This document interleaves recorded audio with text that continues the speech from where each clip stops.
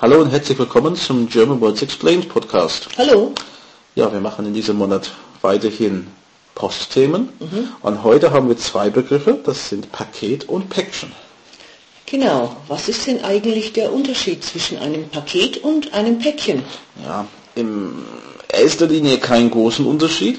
Das heißt, die Mindestmaße sind gleich. Beim Päckchen gibt es Maximummaße, die unter denen vom Paket liegen. Also ein Päckchen kann nicht ganz so groß sein wie ein Paket.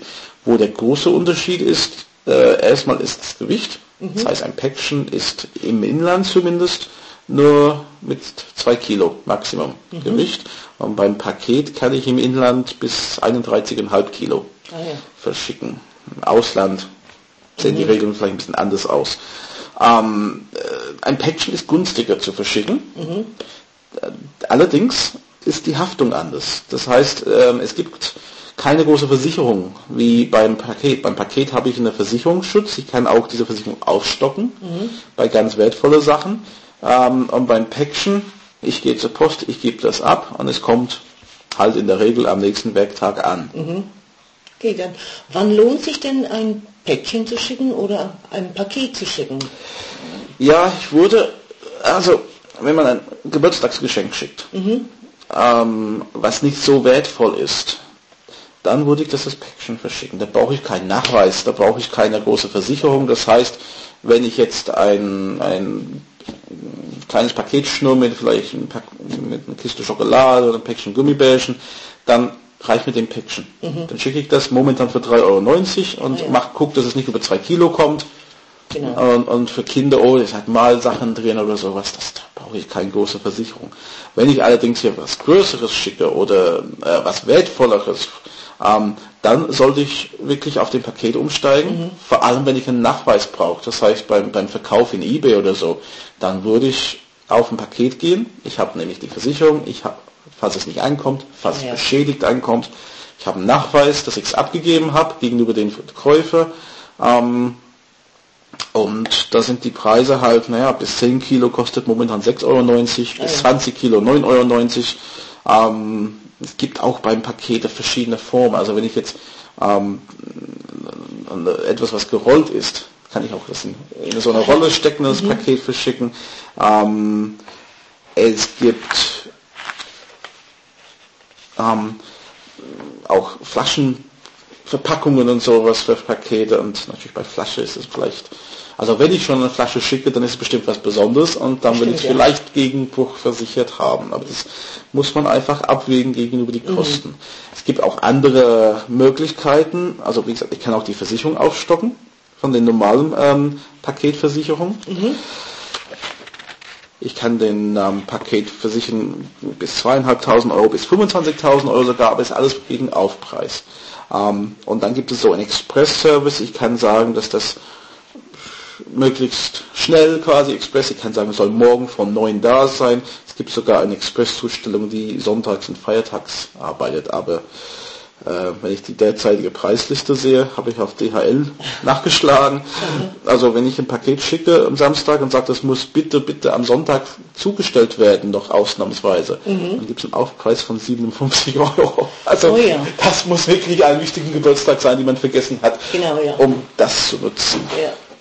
Dann, was schickst du denn öfters? Paket oder Päckchen? Ich habe früher privat viele Päckchen geschickt.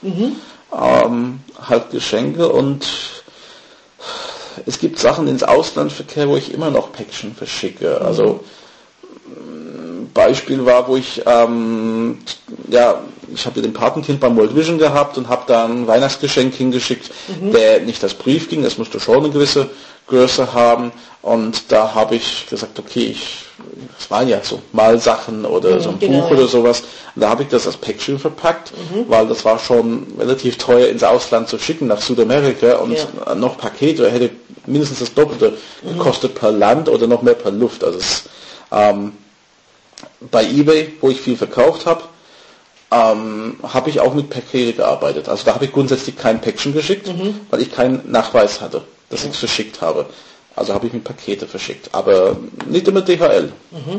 So, kann man dann auch was anderes nehmen als die Deutsche Post? Ja, also DHL, Deutsche Post, effektiv das Gleiche.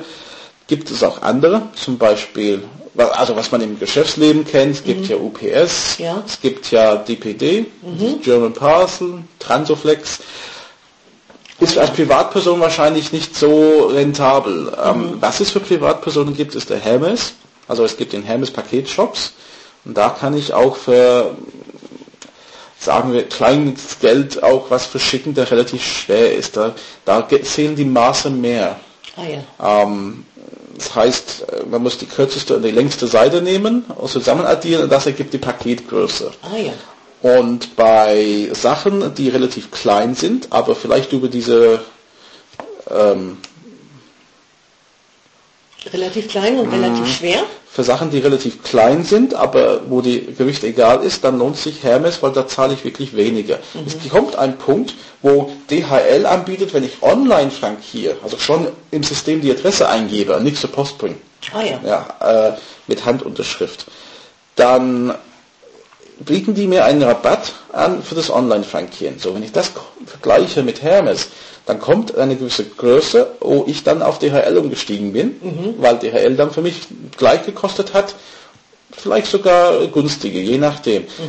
Aber wie gesagt, beim Pakete im Inland habe ich sehr oft Hermes benutzt, weil das waren so Sachen wie Schallplatten, wo die Maßen genauso gerade mal gepasst haben, fürs Kleinpaket.